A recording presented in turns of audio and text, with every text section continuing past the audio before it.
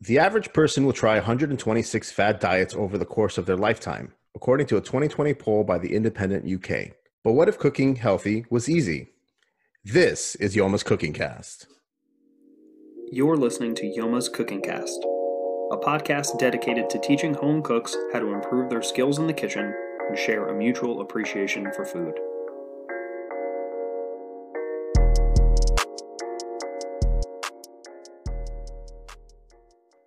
Welcome to Yoma's Cooking Cast. My name is James Yoma. And I'm Andre Fernandez. Today's guest, Allison Knott, is a registered dietitian and board-certified specialist in sports dietetics based in New York City.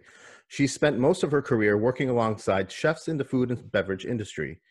Despite not having any formal culinary training, Allison is comfortable in the home kitchen and regularly shares healthy recipes on social media and with her clients. She's anti-meal prep and takes a realistic approach to making healthy eating work for busy schedules. Welcome to the podcast, Allison. Thanks for having me. I'm excited to be here. We are super excited to have you here. Yeah, so fun. This is my favorite topic is food, so any chance I get to talk about it is a good one. It's ours too. Yeah, I mean, the whole show thing. Yeah. It's a good thing that you have this show. So coming into the new year, I think the biggest trend with most people is the diet side of things, what diet they're going to start. And, you know, based on this independent UK poll, 126 fad diets are tried over a lifetime, which at first I was like, that's crazy. But at the same time, that's pretty believable because I'm very guilty of that myself.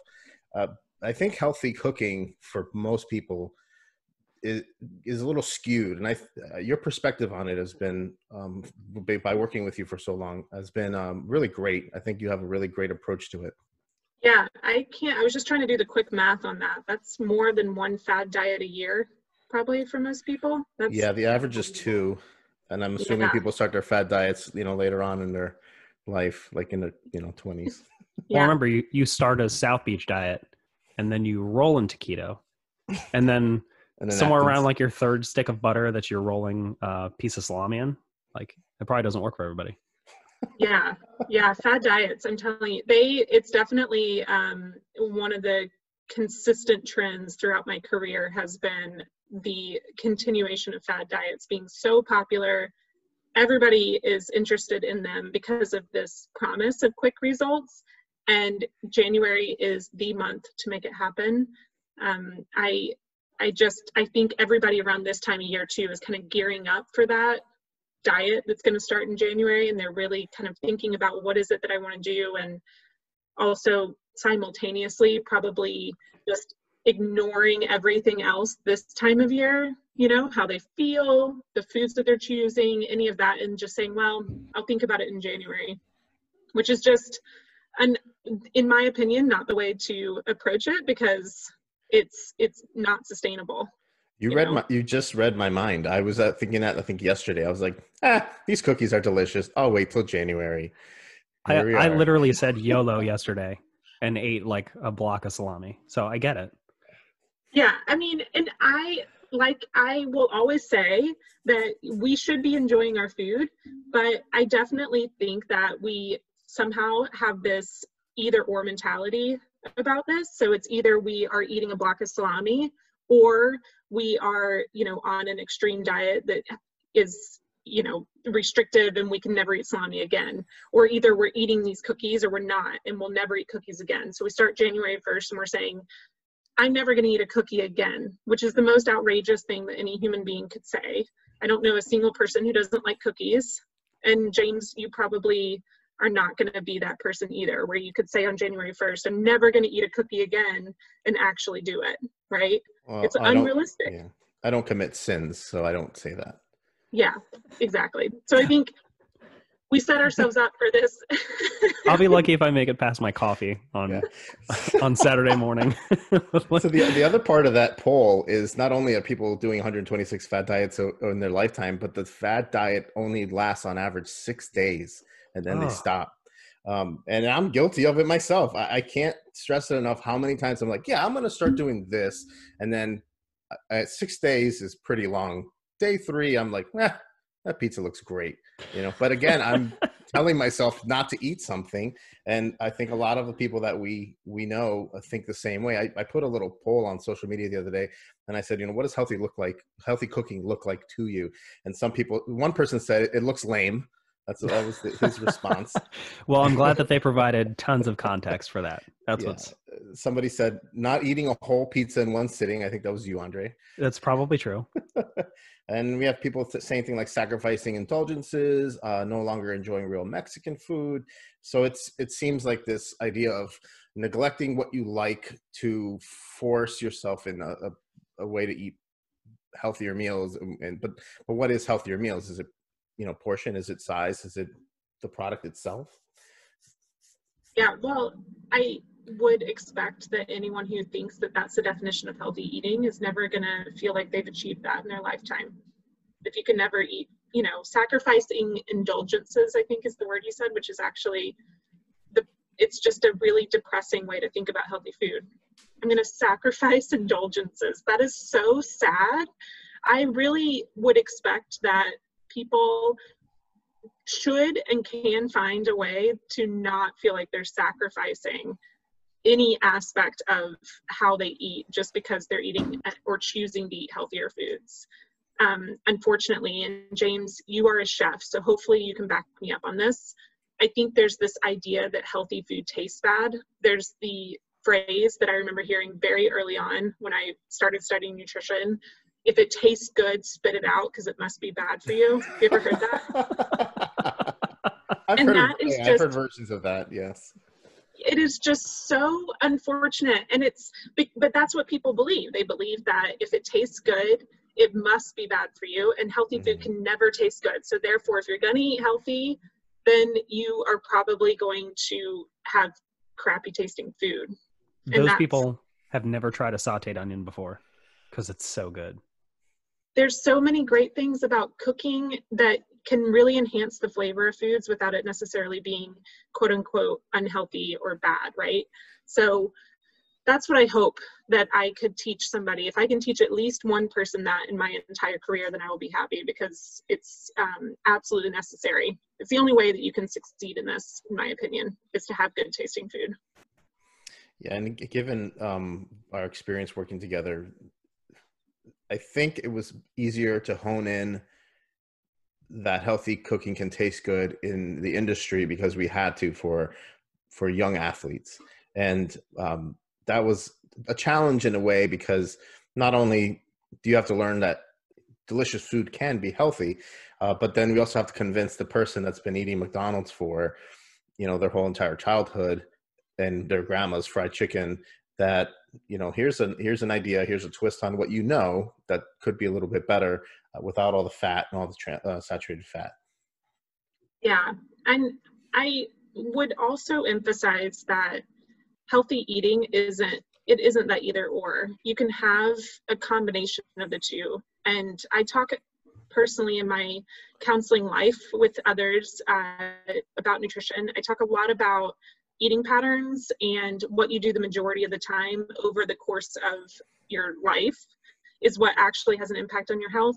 So if you were eating fried foods every single day for every meal, then your eating pattern consists the majority of fried foods, right? It's going to be mostly fried, and that's not necessarily beneficial for our health. So that doesn't mean that we can't also incorporate fried things if we enjoy them, but in a combination with other foods that aren't as high in fat or high in saturated fat, and create this eating pattern over time that actually supports a healthy lifestyle and supports your long-term health goals, while still having those enjoyable foods as part of the diet, just not necessarily the majority of the diet. But I think, finding that place is really challenging for people, because it is really easy to have the rules and you draw this line in the sand and say, I'll eat this and I won't eat that.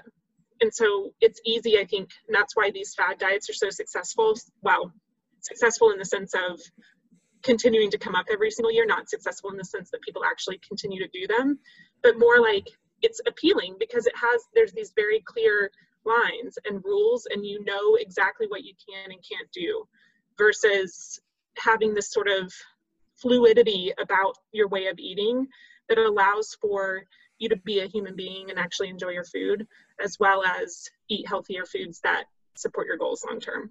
So if these fad diets worked, that we wouldn't have 42% of the US being obese, right?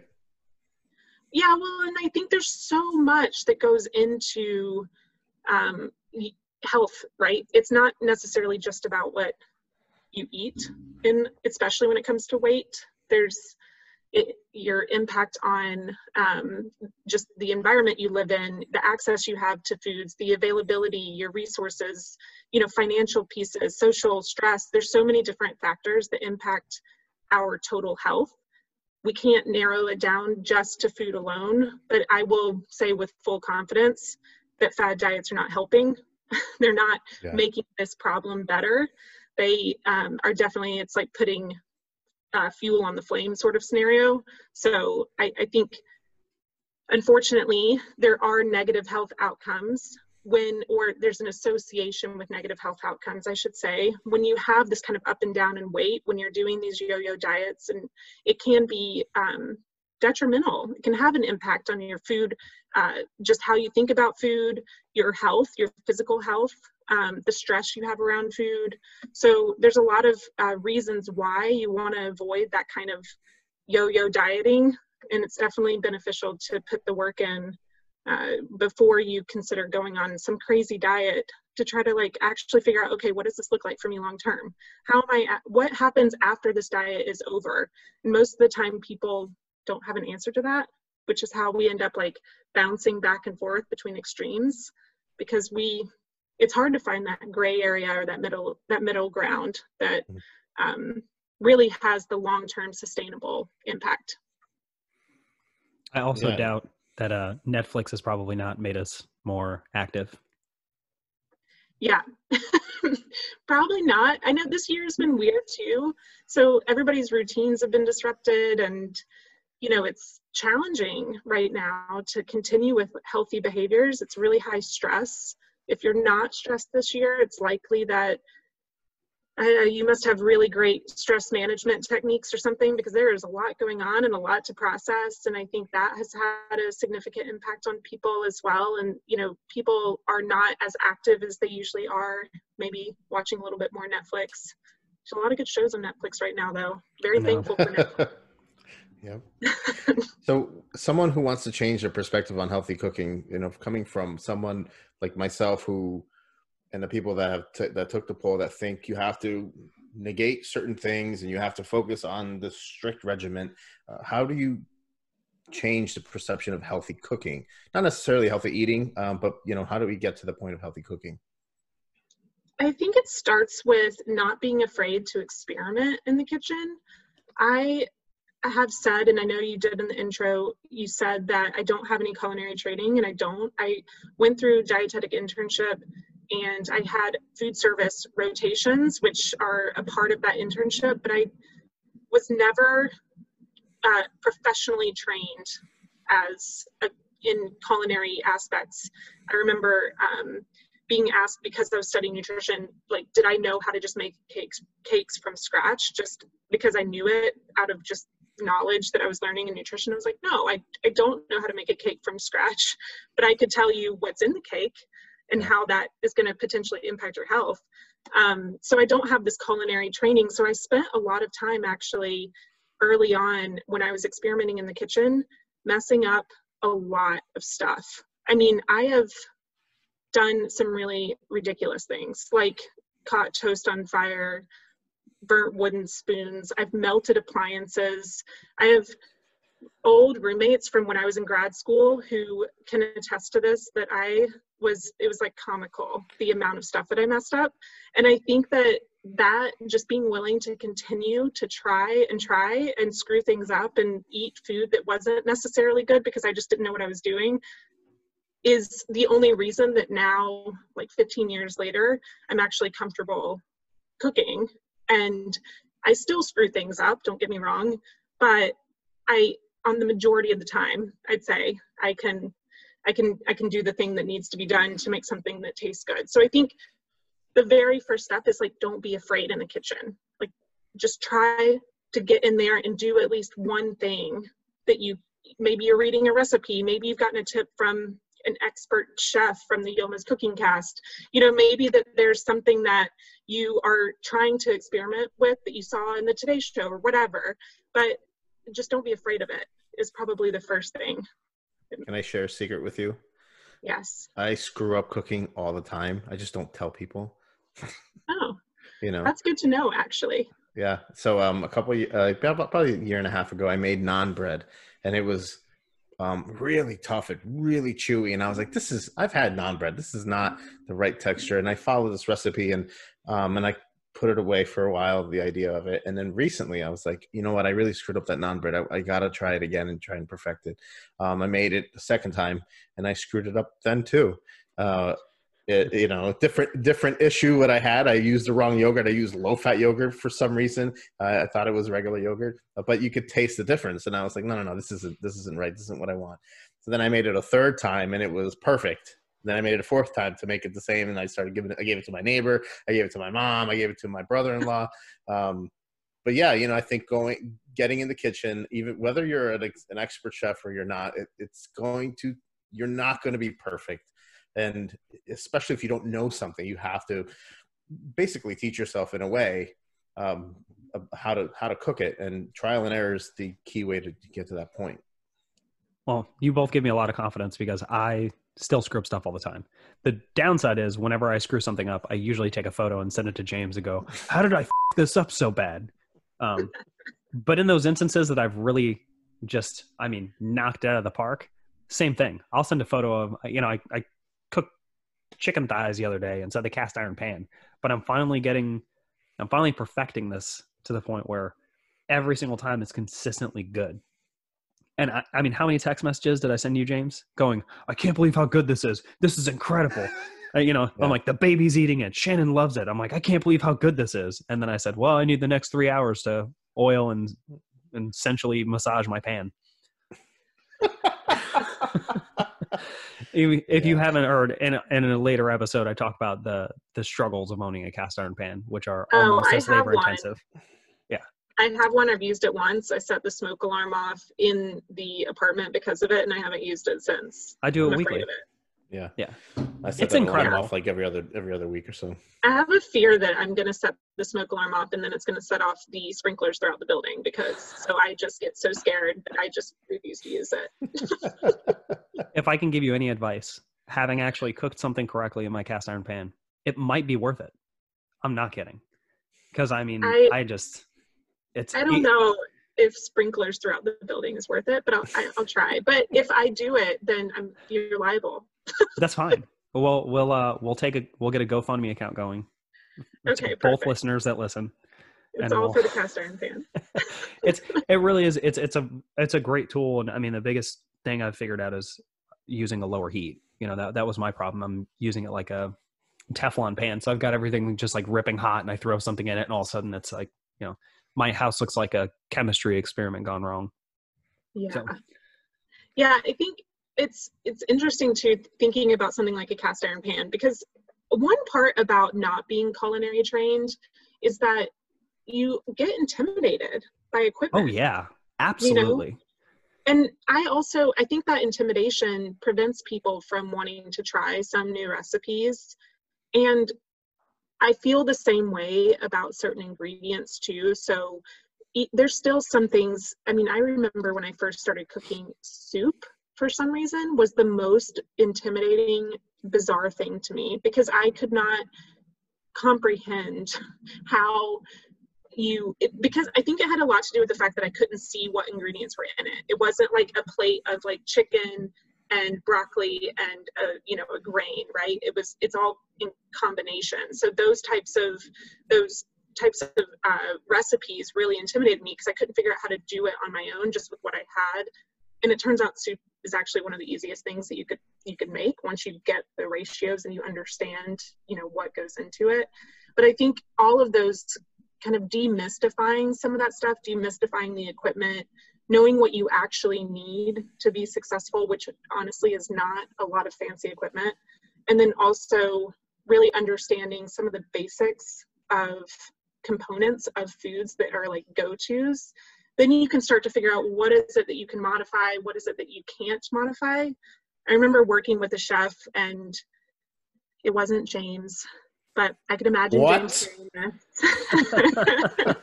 I remember one chef saying, this isn't baking, it's cooking. We have a lot of flexibility when we're cooking. With baking, you don't have a lot of flexibility. Like, you have to follow and measure things properly, or something's not going to rise, or it's going to do something weird, which, you know, I've eaten my fair share of flat biscuits for that reason. But with cooking, you do have a lot of flexibility, and you can, you know, you can use ingredients interchangeably. And I think that goes a long way too, just in helping somebody with feeling like they can experiment in the kitchen. I think it's a really good point, and I completely agree with you. For me, baking is, I say it all the time, baking is alchemy. It's like science, you know, it's so regimented, and even the steps of doing stuff, like I've screwed up a loaf of bread before because I didn't fold it into itself enough times, which is stupid. Yeah.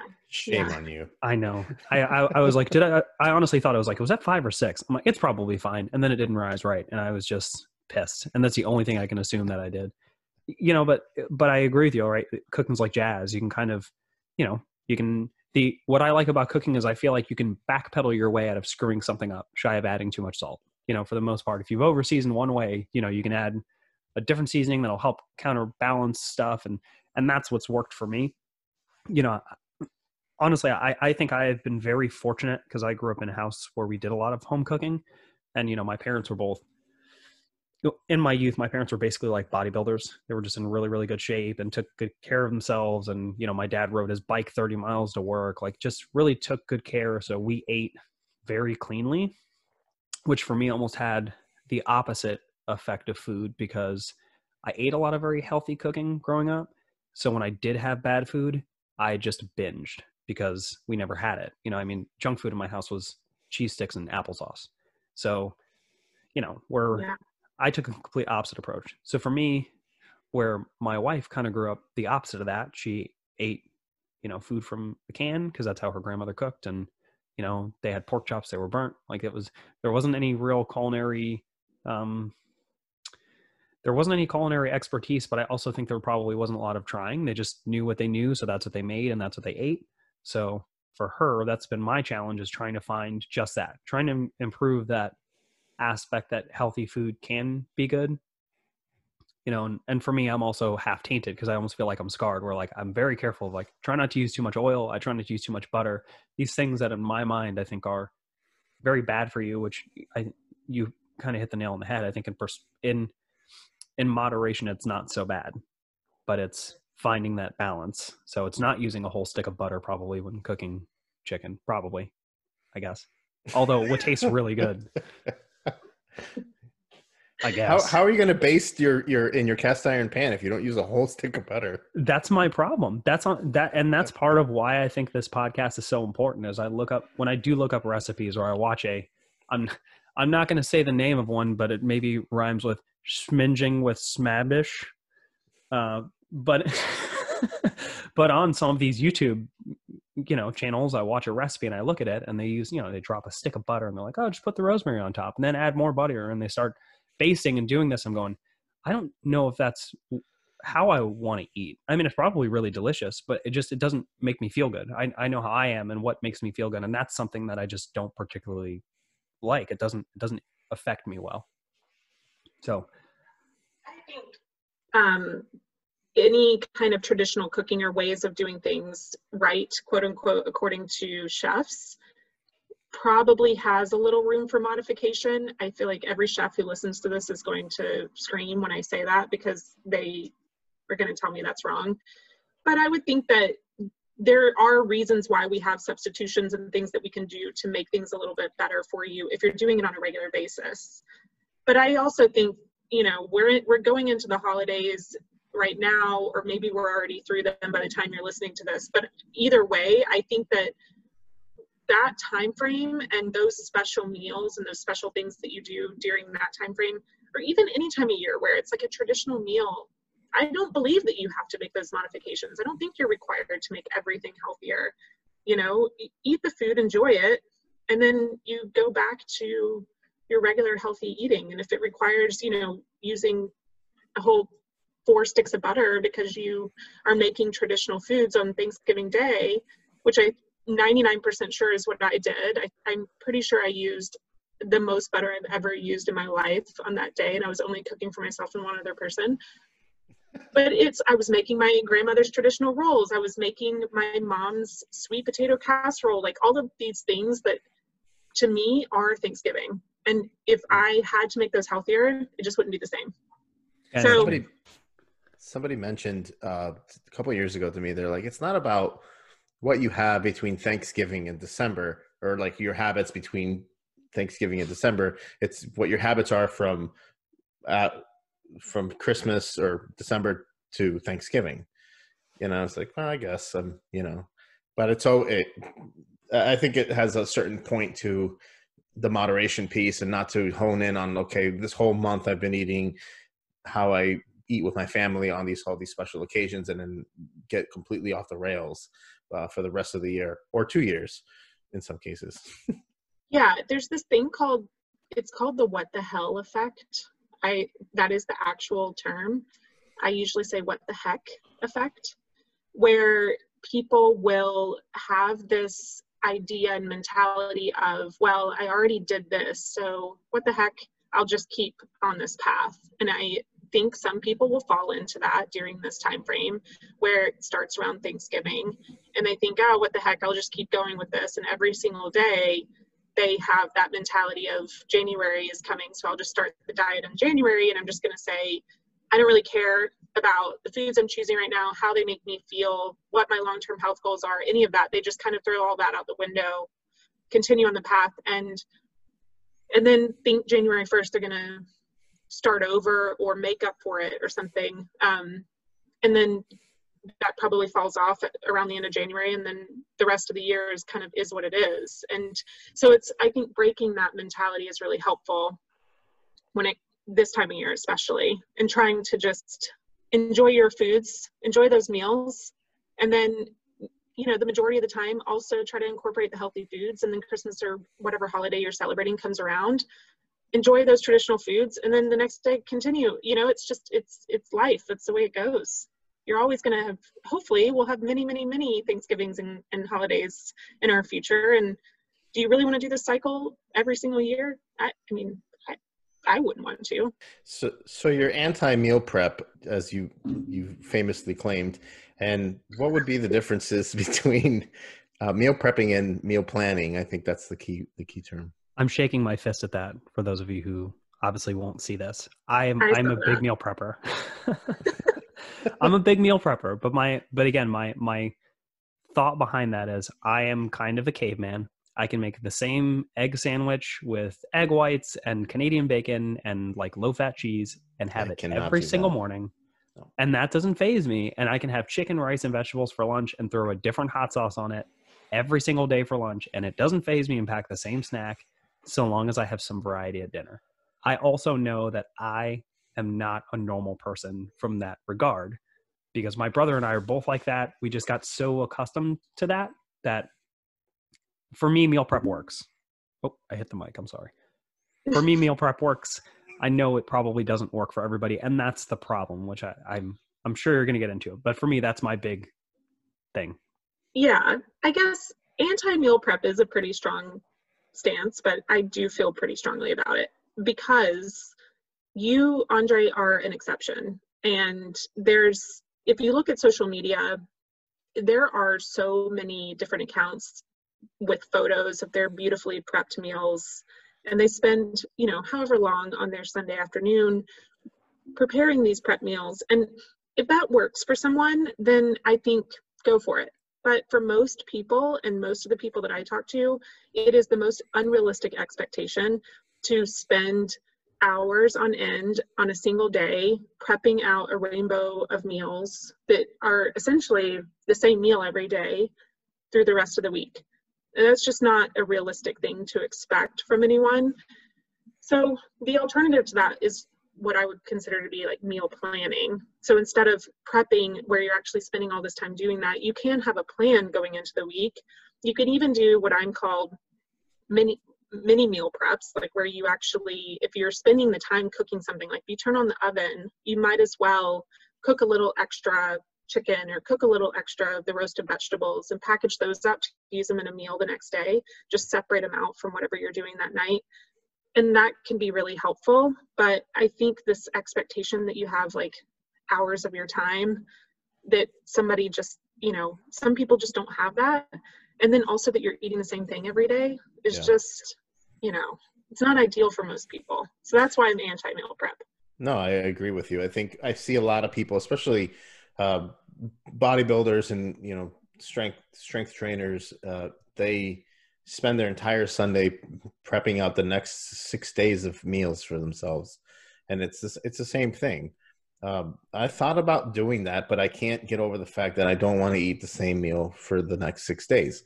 And a lot of times when I'm making food for myself and my wife, you know, we look in the fridge, we pull out our protein, which we've maybe planned, and then we have a couple options for starches and vegetables and kind of work from there. I think you're pretty famous for using what you have in your fridge and making it healthy. And I watch what you put on social media. I think, I know you said you don't have formal training and you know your way around the kitchen at home, but I think you're a fantastic cook. I think all your stuff that you have posted, whether they're mistakes or not, they've always looked really great. And I know that they taste really good too. But I think if you were to step into the industry kitchen, you would be able to hold your own as well. That's the best compliment I've ever received. But it's true. And I think your perspective on how to meal plan and how you execute it is innovative versus what we see, or it's very different from what we see on social media. And obviously everything on Instagram is not real, you know, it's edited or filtered in a certain way, but you have this raw approach of like, hey, I have a can of these beans and I'm going to use them, or I have, you know, this leftover chicken here as how I'm going to make tacos out of it. I think you have a really fresh approach into how people can kind of look at their leftovers or what they're making today and to turn it into what they can make tomorrow.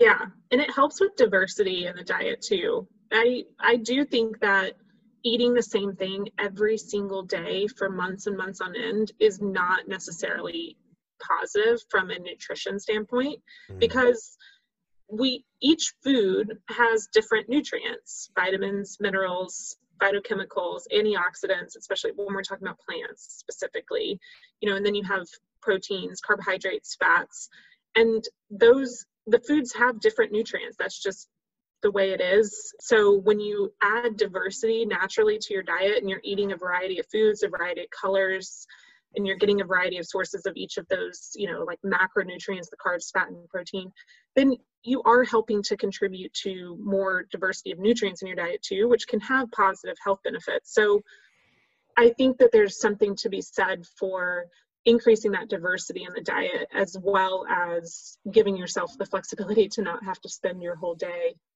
meal prepping.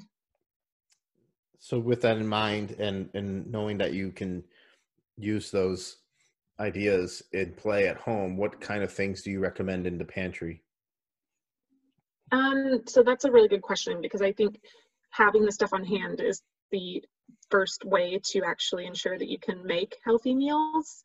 I always will gravitate to pantry staples like any kind of whole grain. I especially love the quick cooking whole grains because I'm busy. A lot of the people I work with are busy. They don't want to spend an hour cooking rice, I mean, to be totally honest. So quick cooking whole grains can be beneficial. That can be like the ones that are either microwavable, like in a little packet, or even there's like 10-minute whole grains that you can pick up that are just parboiled, that are in smaller bags. Canned beans are a really great thing too, because they're quick and a source of protein, fiber. Definitely a really easy way to add in some plant-based protein in your diet if you are looking for that. So I also recommend having fat sources that are shelf stable. So I usually keep them in the fridge. So technically, I guess they're not shelf stable, but things like nuts and seeds can be really beneficial too, just for adding in additional fat and fiber into meals. And then like your plant-based oils, of course, always going to be a good thing to have on hand.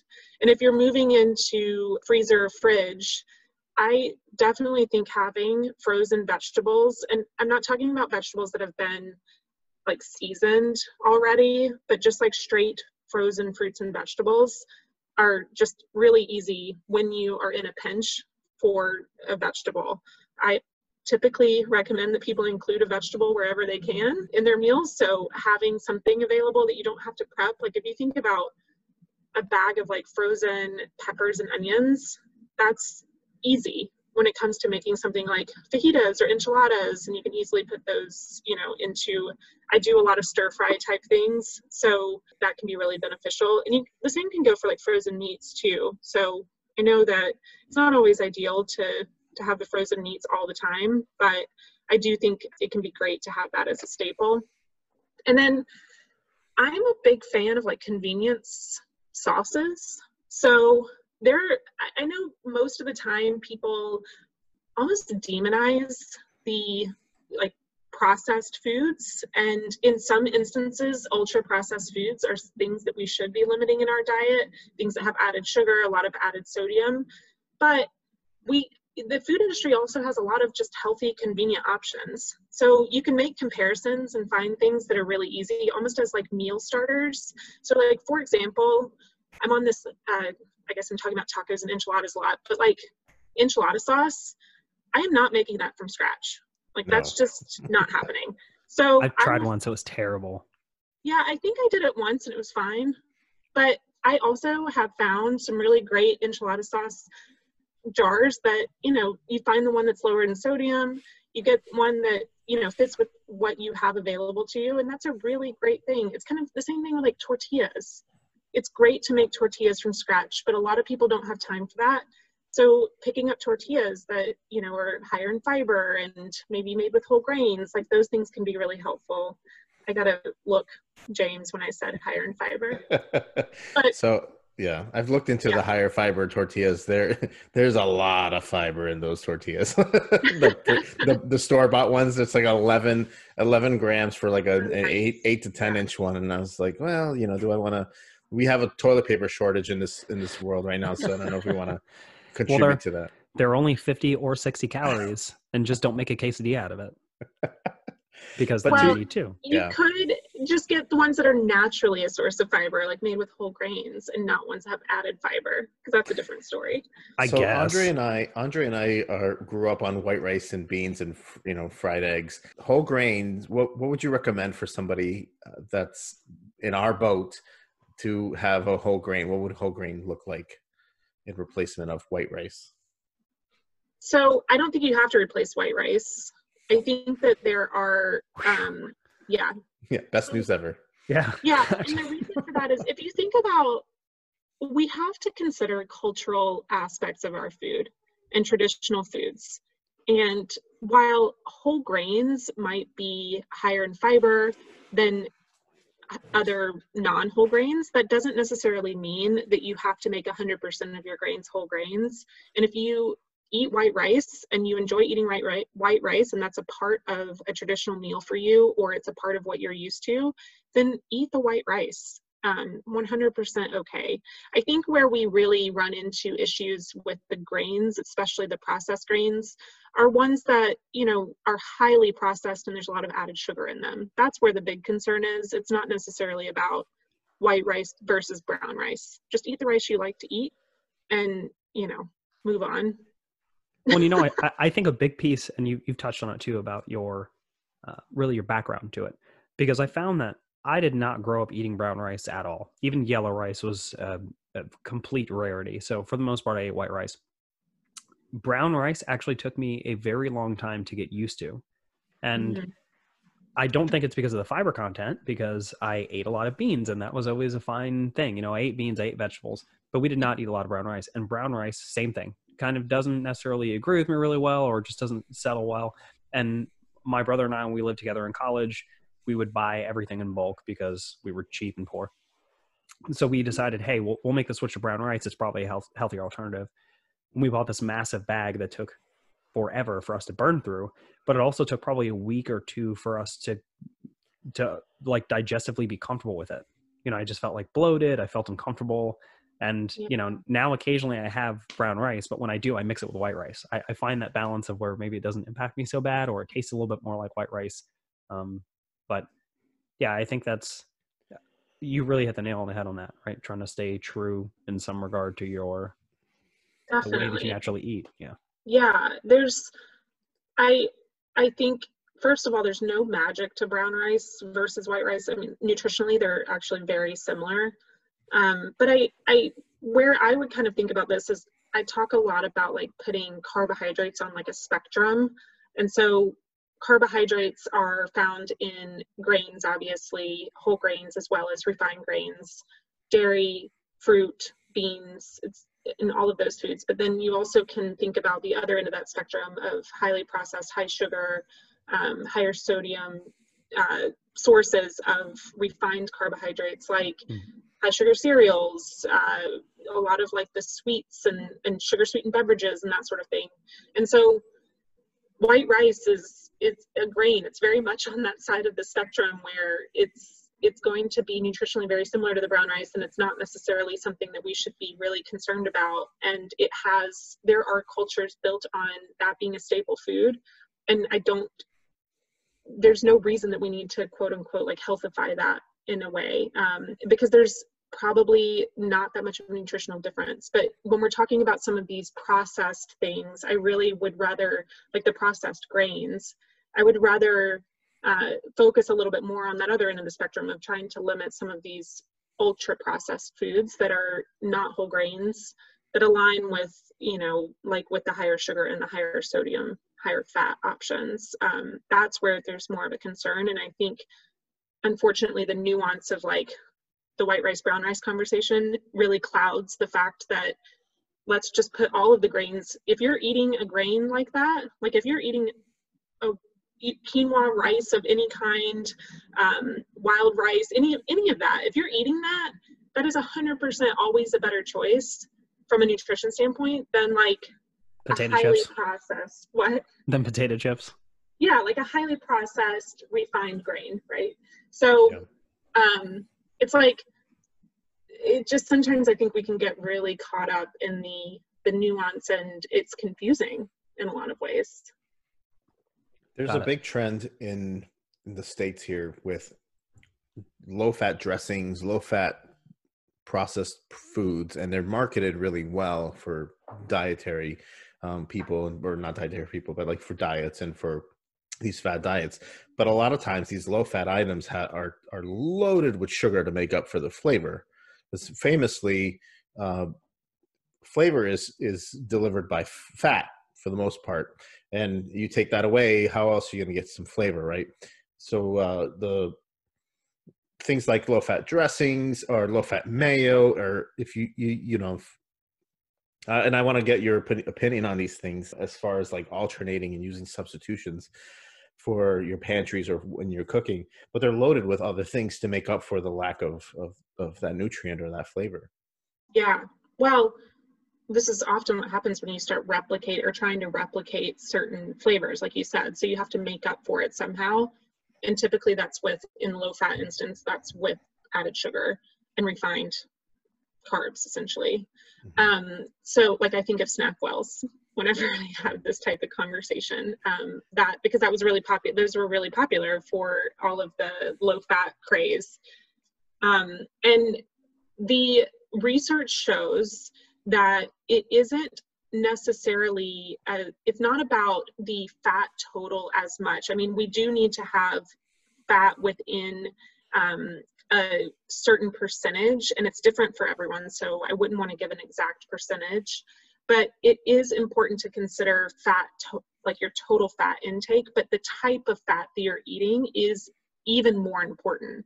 Yeah. So unsaturated fat is going to be a better source than saturated fat. So unsaturated fats are like from plant oils and avocado and fish and nuts and seeds, whereas saturated fat is from like high fat red meats or processed meats, high fat dairy, like we mentioned, butter and that sort of thing.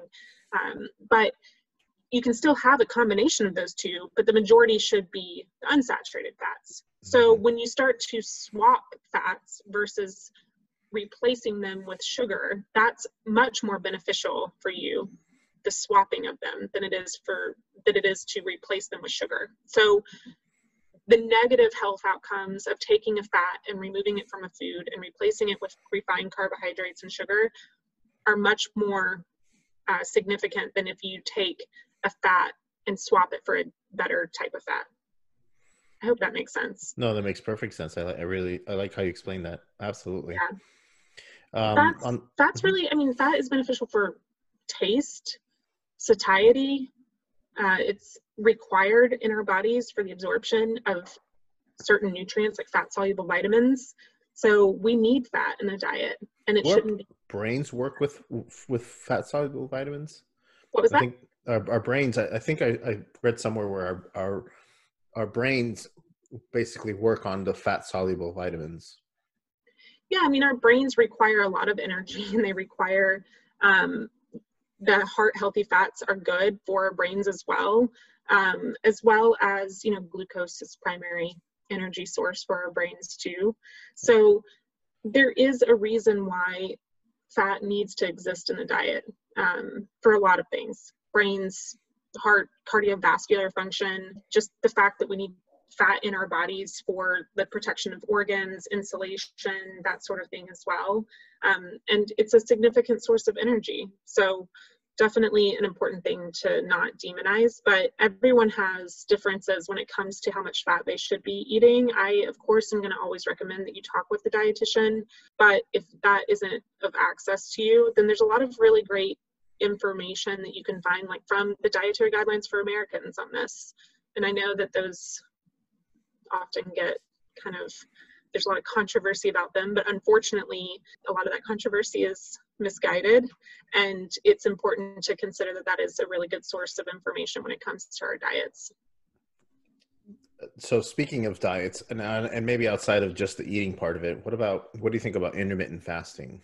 A lot of people have been doing it for quite a bit of time now, and it's been really popular. I think it's one of the diets, if you will, without saying what you can and can't eat, but it's now when you can and can't eat.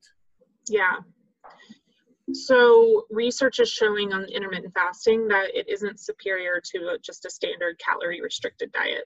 So intermittent fasting essentially is a way to restrict calories. And there's a lot of claims about aging and that sort of thing that are just not founded in science. Mm-hmm. But if you put groups side by side who have followed a calorie restricted diet and those who have followed intermittent fasting, the results for weight loss specifically are very similar.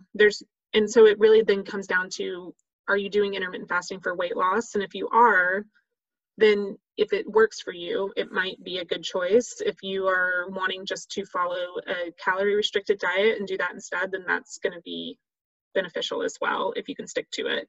So there was a really interesting study about intermittent fasting recently and the negative impact on muscle, and that there could potentially be muscle loss associated with intermittent fasting. So really, yeah, and I think the reasons for that aren't really clear, but there was a connection with the group that was doing intermittent fasting and then muscle loss. And just as a blanket statement, I'll say weight loss doesn't just mean fat loss. So oftentimes the understanding of weight loss is that you're only losing percentages of body fat, and that's not accurate. You will lose some lean mass as well.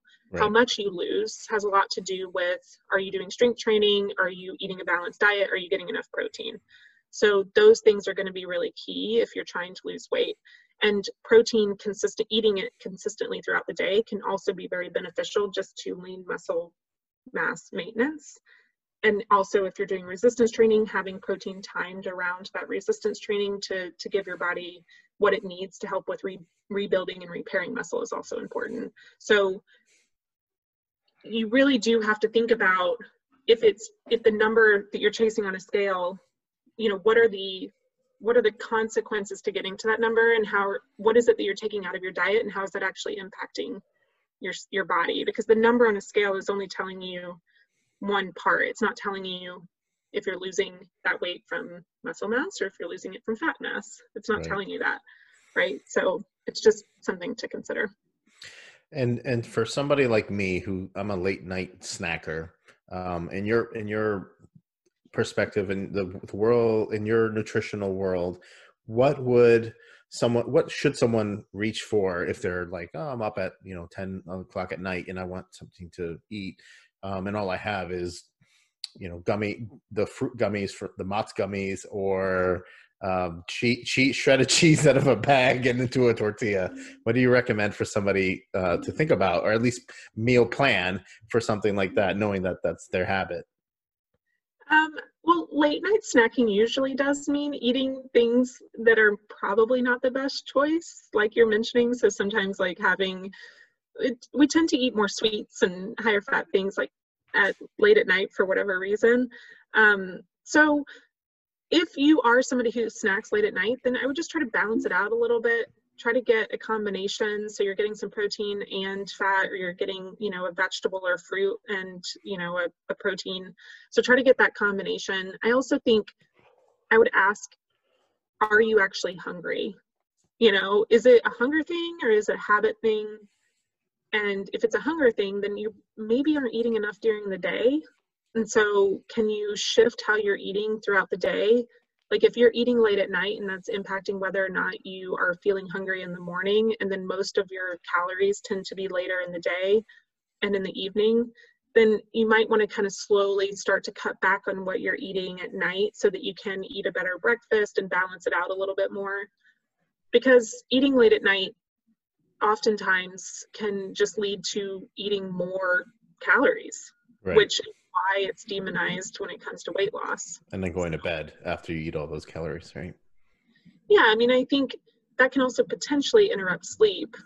Some people might get heartburn or not feel well. So, it's not that there's like some magic to a certain cutoff at night where it's like 8 o'clock comes and at 8:01, that cupcake suddenly has more calories. Like that's not, somebody recently, a dietitian recently posted something about this on social media, I think just on Twitter or somewhere, but it's like, no, the calories are the same. There's no magic to this time frame.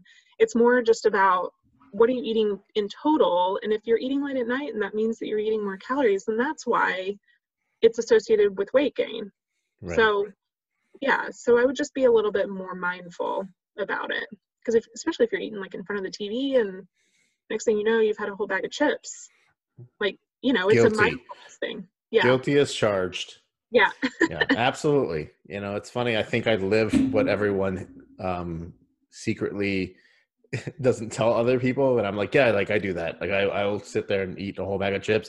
And what's frustrating is I'm a chef, and I can, in theory, I can sit here and plan and meal prep and meal plan all these things and be like really honed with what like I want to do and how I want to treat myself. But like, at the end of the day, it's just old habits that want to resurface and come up and say, oh, you know what, like that, make a quesadilla before it's midnight because you're still up. Well, okay, that kind of stuff. And that's what gets me. And I'm not ashamed to say it because it's the life that I've been living for quite some time. And I think it's a curse and a blessing to know how to cook, because I can make whatever I want, with whatever I can find. Yeah. Yeah. I mean, I would just start with asking if you're actually hungry, because sometimes people don't eat enough throughout the day and they make up for it late at night and they really truly are hungry. Sometimes it is not hunger at all and it's just a habit, and it's something that they are used to associating eating TV. They're used to associating watching TV with eating. Yeah. Well, I think those TV dinners are a big influence on that. And back in the 70s and 80s, and maybe in the early 90s, you'd have like the little tray that would open up and everyone would sit in front of the TV and eat it. Yeah. And I grew up in that time as well. And our kitchen is an open kitchen now. We have the TV is like right where the kitchen is. I'm like, well, okay, I guess we'll do this. Yeah. But I think that's a great perspective on changing those habits and looking at what we're looking at, to look at healthy eating. Do you have you do a lot of home cooking and you do a lot of spontaneous home cooking with what you have. And I think you do a great job with the healthy cooking, do you have any like hacks or tricks that you know or have come to like are the ones you go to for, you know, when you do these cooking items? That's a really good question. I think one of the biggest things is I have learned that I can make like 100 different meals just out of a skillet. Yeah. And it's really just like layering different, it's usually some sort of vegetable, some sort of protein, and then some sort of grain. And it just, you can do a million different things with that. And I cook a lot of vegetarian meals. So for me, I can use just one skillet because I am, you know, most of the proteins I'm using don't necessarily need to have like a separate pan for cooking and that sort of thing. So those single pan meals are probably like my go-to when it comes to healthier foods. But as far as like hacks go, that's you might have stumped me on this one. I'm trying to think if there's anything that So I have a little bit of a trick or slash hack, and something we do here, because I don't intentionally meal prep or plan, but you know, Publix has BOGO on chicken breasts, so I'll buy a ton of it. And usually it's, you know, obviously it's just Danielle and I'll cook all 8 breasts that come in this package, and we will eat like 1.5 maybe, and the rest go to like a stir fry, or the rest go to like a pasta bake, or, you know, whatever other purpose that we can have. So diversifying how we cook our items to make it easier for people, because I think meal prepping for people that don't understand meal prepping might be a little confusing. You can you can like streamline a lot of things when it comes to you know, those items, you know, especially your major player in your dish, whether it's a pasta or a broccoli or, you know, a chicken. So one thing I think is really great about culinary training is the fact that you learn how to prevent food waste. And that's something that is a challenge with just in general. I think in the US, it's like 40% of the food that's produced is wasted. And I know I'm guilty of throwing out vegetables that I haven't used, or, you know, other leftovers or foods that I haven't used. And it's the worst feeling. I hate that. I always am so proud of myself when I can combine things and not have food waste and actually use it up. It's like the best feeling ever. But I think that skill is really important for healthy cooking too, because it plays into the budget aspect. It plays into, I think, just, you know, being a conscious consumer of food as well. So James, I'm going to flip this on you, but like, do you have any tips on food waste and how to repurpose things and how you can cut back on food waste? Yeah, I think if you're prepping from scratch at home, there's a big opportunity in making, and this is like the really picking the low apple on the tree. But if you want to make stocks and sauces out of the shavings and the trimmings and the pieces of it, that would be a great way to start. We have, Andre and I started a smaller episode called Trimmings, and we talk a little bit about, you know, important information and things that are valuable and things that have the best parts of cooking, we would like to say. And I think when we were, let's say, take a piece of meat and we start cutting certain pieces off it to make it uniform or make it the shape that it needs to be, or cutting a little bit of the fat off, those trimmings usually go to waste, but they're very important. So what we can do is take those items and either make a hamburger out of them. If it's a couple of different pieces of meat that has muscle in it, that's still usable. But at the end of the day, lowering your waste is obviously your biggest proponent, and understanding how you can understand the versatility of certain proteins, of certain starches and vegetables is a big one. And I think cross utilization, like we talked about, making, let's say, chicken for a couple of days and making it in different recipes as a start. But let's say you make rice and you wanted to do jasmine rice and broccoli and steak, something real simple, and you know, or chicken and something real lean. And now you have all this jasmine rice left over. So take that rice, cool it down, and now you can make fried rice the next day. So, and you're not going to throw it away. You can use it for that. There's a lot of opportunities to utilize these ingredients in other recipes, especially as quote unquote leftovers or reheatables, if you'd like. So I can say for me, as a non-chef, those are the most appealing things, because I can tell you I've tried to make a stock once, like a vegetable stock with leftovers from something I was making, and it just tasted like hot, dirty carrot water. And that's me being as generous as possible. It was horrendous. Yeah. It's so bad. Yeah. But I'd be more interested in learning, just like you said, with like fried rice. Like there's always leftover rice in my house, and I'll just reheat it up. But that idea of taking it and throwing it into a fried rice with whatever I've got in my freezer seems like a much more appealing option. And, I know we talked about the meal prepping aspect, but that's something that I do occasionally try and do. Is if I'm making something, I'll make 2 different recipes with that item. So if it's chicken, I'll make maybe fajitas with one, and then I make a chicken and rice stir fry or something, whatever it may be, but I make 2 totally different items with it, because then I fool myself with variety. So I can make myself something healthier, and then it doesn't feel like I'm just a cow grazing somewhere eating the same patch of grass every single day. Sometimes it's about like the creativity of it too. So I know I'll just often Google, recipes using whatever ingredients. So it might be recipes using sweet potato, recipes using Brussels sprouts, because I have a giant bag of Brussels sprouts in my fridge right now. Brussels sprouts, they're so good. Yeah, except I cooked them last night, and then my apartment smelled like Brussels sprouts all night, and that was just not ideal. But it's nice to have, there's so many good resources online, and it's just like lists and lists of all these different recipes that use a single ingredient, so that can really help with like getting ideas as well. I don't really have a go-to website for that, but other than Google. I have a Yoma's number, so I'll just text him and say, Yeah, well, maybe everybody just needs to text him.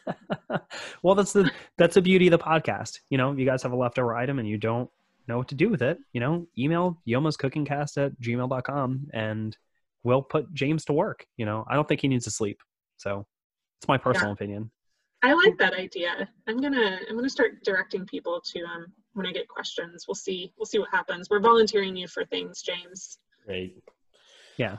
If I want people to start emailing you and saying like, I have half a bag of frozen corn, 2 turnips, and we should put our brains together and make an app that says, this is what I have in my fridge, what can I make out of it?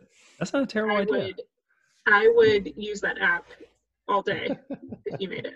I fully support this idea. I think all those ideas would come out of you though, Allison. You're fantastic at those things. I don't know. I've got some stuff. I was just saying I have this giant bag of Brussels sprouts that I need to use. So if you have any recommendations, send them my way. I'm running out of ideas. I just roast them and that's it. And that's all I know how to do with them. I do the same thing, but now I just say, frittata. Everything just ends its way into a frittata now. We did an egg episode and Yeoman mentioned a frittata, and I did these like little cup frittatas.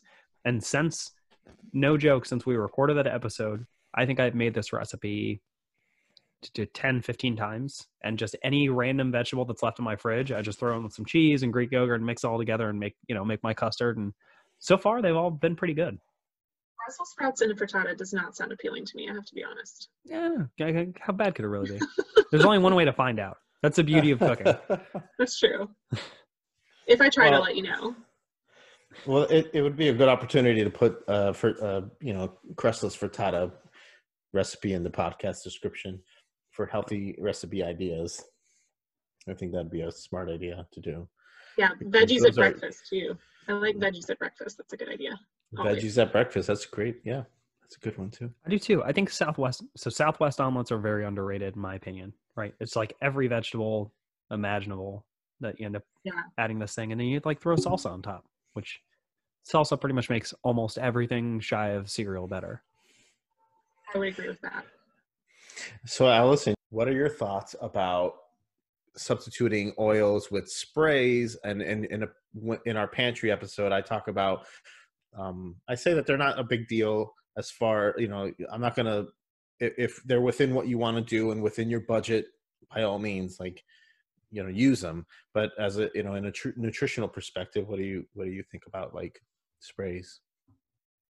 Like Pan. I mean, obviously you're getting less usually if you're using a spray. So that's kind of the thought behind it, is you're getting less oil and it has more surface area when you use it. So it's a little bit easier to use if you're trying to coat a pan or something, or like muffin tins, so there's a benefit from like an ease of use standpoint, but nutritionally it is just about getting a little bit less is the reason why. So most of those are going to be like a vegetable oil is the spray that you're using, maybe with a few exceptions. I don't know if there are any sprays that aren't. There might be a spray that's made out of like coconut oil, which wouldn't be an ideal substitution, as opposed to like olive oil or avocado oil or sesame oil or some other type of plant oil. But I personally don't use them, mostly because I always forget to buy them and I just use oil. So if you're looking to cut back, just use a little bit less. You can also, get a nonstick pan or something like that helps. But yeah, I don't think it's a requirement. What about the spray butters? That's where I am 100% guilty. And James is nodding his head so violently no.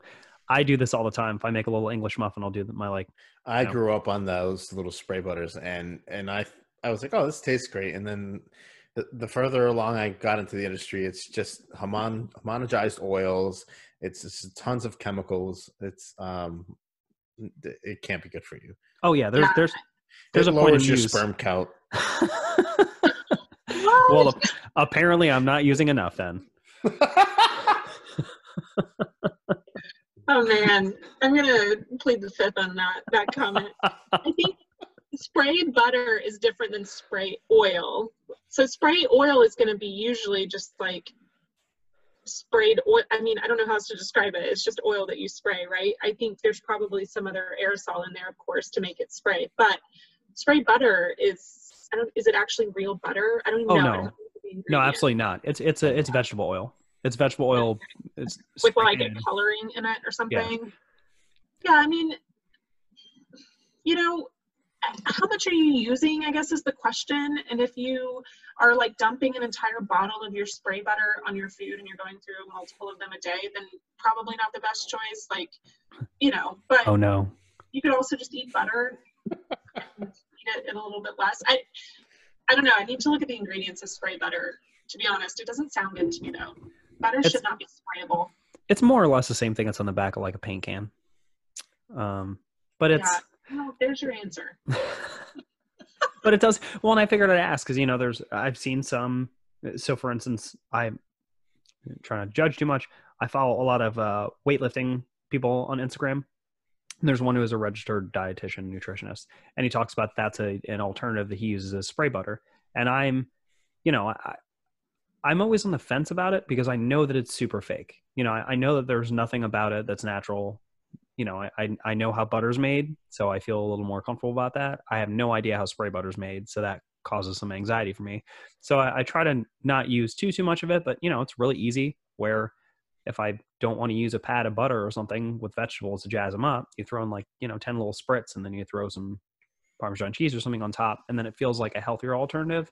I just, I figured I'd get the opinion of somebody who actually has an idea of what's healthy. I don't think it's necessarily going to be something you should be concerned about. If you like the taste of spray butter, then fine, I would do that. But if you want to flavor foods without having to get spray butter, then you can also do things like herbs and citrus and, different other natural seasonings that can be beneficial too. And you might find that accomplishes the same thing with the flavor, and then also you don't have to use the spray butter for it. But I just need to familiarize myself with spray butter ingredients. I don't know, so I can't really speak to it necessarily because I don't know the actual ingredients of spray butter. No, I think you brought up a really good point. I've never thought about adding citrus or anything like that to, or fruit juice or natural juice or citrus juice or something to a vegetable item, which would make a lot of sense. And it probably would add a lot more flavor or natural herbs instead of me spritzing my, Well, and herb blends, especially the salt-free herb blends are really great. I don't know if James is going to judge me for using something like that, but dried dried herb blends and spices. What? I love salt. Well, I mean, salt obviously is good too, but I mean, if you're wanting to add flavor without necessarily adding fat or salt, that might be an option. And there's a lot of really good, just different seasonings, especially if you get really high quality seasonings too, that can be helpful just for the flavor as well. So Allison, outside of joining us in this podcast, you have quite an awesome personal business going on. Yeah, so I work with endurance athletes. Sometimes I call them everyday athletes because I don't necessarily work directly like with the pros. It's more the everyday person who is out doing really awesome stuff like the Ironmans and half Ironmans and marathons, half marathons, all of those kind of endurance sports. So I really enjoy that, and I offer one-on-one counseling as well as a membership, a New Well Sports Nutrition membership, which is a more affordable offering where it's a low price monthly membership, and you get access to a membership portal along with a private Facebook group where you can ask questions and join others who are also, trying to work towards the same goals that you might be. And then we do live sessions. So I'll have every month 2 live sessions, one with me and one with an expert in the field, maybe a chef in the future. It's your official invite for that. But yeah, so having people come in and talk about different topics, whether it's healthy holiday eating, which is something that we did recently, or it's how high intensity exercise impacts your stress response, like just, all kinds of different topics and people who are experts in those different areas. So it's been good. It's a nice group and a nice way to connect with people who are looking for more guidance on nutrition when it comes to their performance. Because if you're out doing an Ironman or a half Ironman, you definitely need to nail your nutrition. It's very important. That's awesome. I'm not doing an Ironman or a half Ironman or a quarter Ironman or any sort. I'll watch Ironman. Yeah. I am a member of your a New Well Nutrition, Sports Nutrition, and we'll put a link to your website onto the description if anyone's interested in going to see it. But you're right. I think the everyday athlete is people like Andre, who's a weightlifter every day of the week, and he's constantly trying to get past his personal record. Andre does a ton of weightlifting, and I think somehow I'm still very weak. You think you're weak, but I think with with Allison's help, you're going to get a heck of a lot stronger. That's my goal. No, but you're right. And I think, I hate to say it, but and it's contradicting to everything we talked about, but starting January, I'm going to start lifting weights again, Yes. I'm so happy about that. It's pretty easy for me to gain some muscle mass, not drop body fat, but muscle mass. But I'll definitely be picking your brain because I am a member. Using those resources are going to be very important to me. Well, and Alice, I think such a great resource that you have on there too, is you mentioned that you've got a community, right? And I think that's really is such a part of the hardest thing about lifting, in my opinion, besides the physical lifting part, right, which is a little challenging, is it's mental, right? It's getting past the mental roadblocks of keeping going. And there are some days where you just don't want to do it. There are days you don't want to wake up and do it. There are days you don't want to eat healthy, right? Every day is not a perfect day, and some days are harder. And I think having that community, having that environment of people who are going through what you're going through, who have similar goals, who want that self-improvement, having that as a resource makes such a difference. I can't even tell you how many times that, my brother is a trainer, and he's I would say a much stronger weightlifter than I am, but he's somebody that if I text him and say, hey, I just don't feel like this today, and he's the one that really is good about hyping me up to say, go try this, right? Go do this today. Even if you're going to do one rep or one set, go do this. I think having that community drive along with those resources that you offer is it's invaluable. Yeah, definitely. People can learn from each other and have that peer support too. So yeah, I totally agree. It's really helpful. Awesome. I think that's a wrap. Yeah. Allison, thank you so much for being a part of this podcast. We really, really appreciate your insight. We appreciate, your rose-colored glasses, as you said yourself, right? And for those of you who are listening, if you want to hear more about Allison and what she offers, you can always email her or go to her website at amywell.co. There you go. Thank you for having me. Absolutely.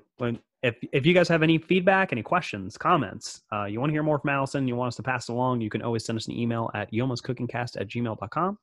And hey, thanks for listening.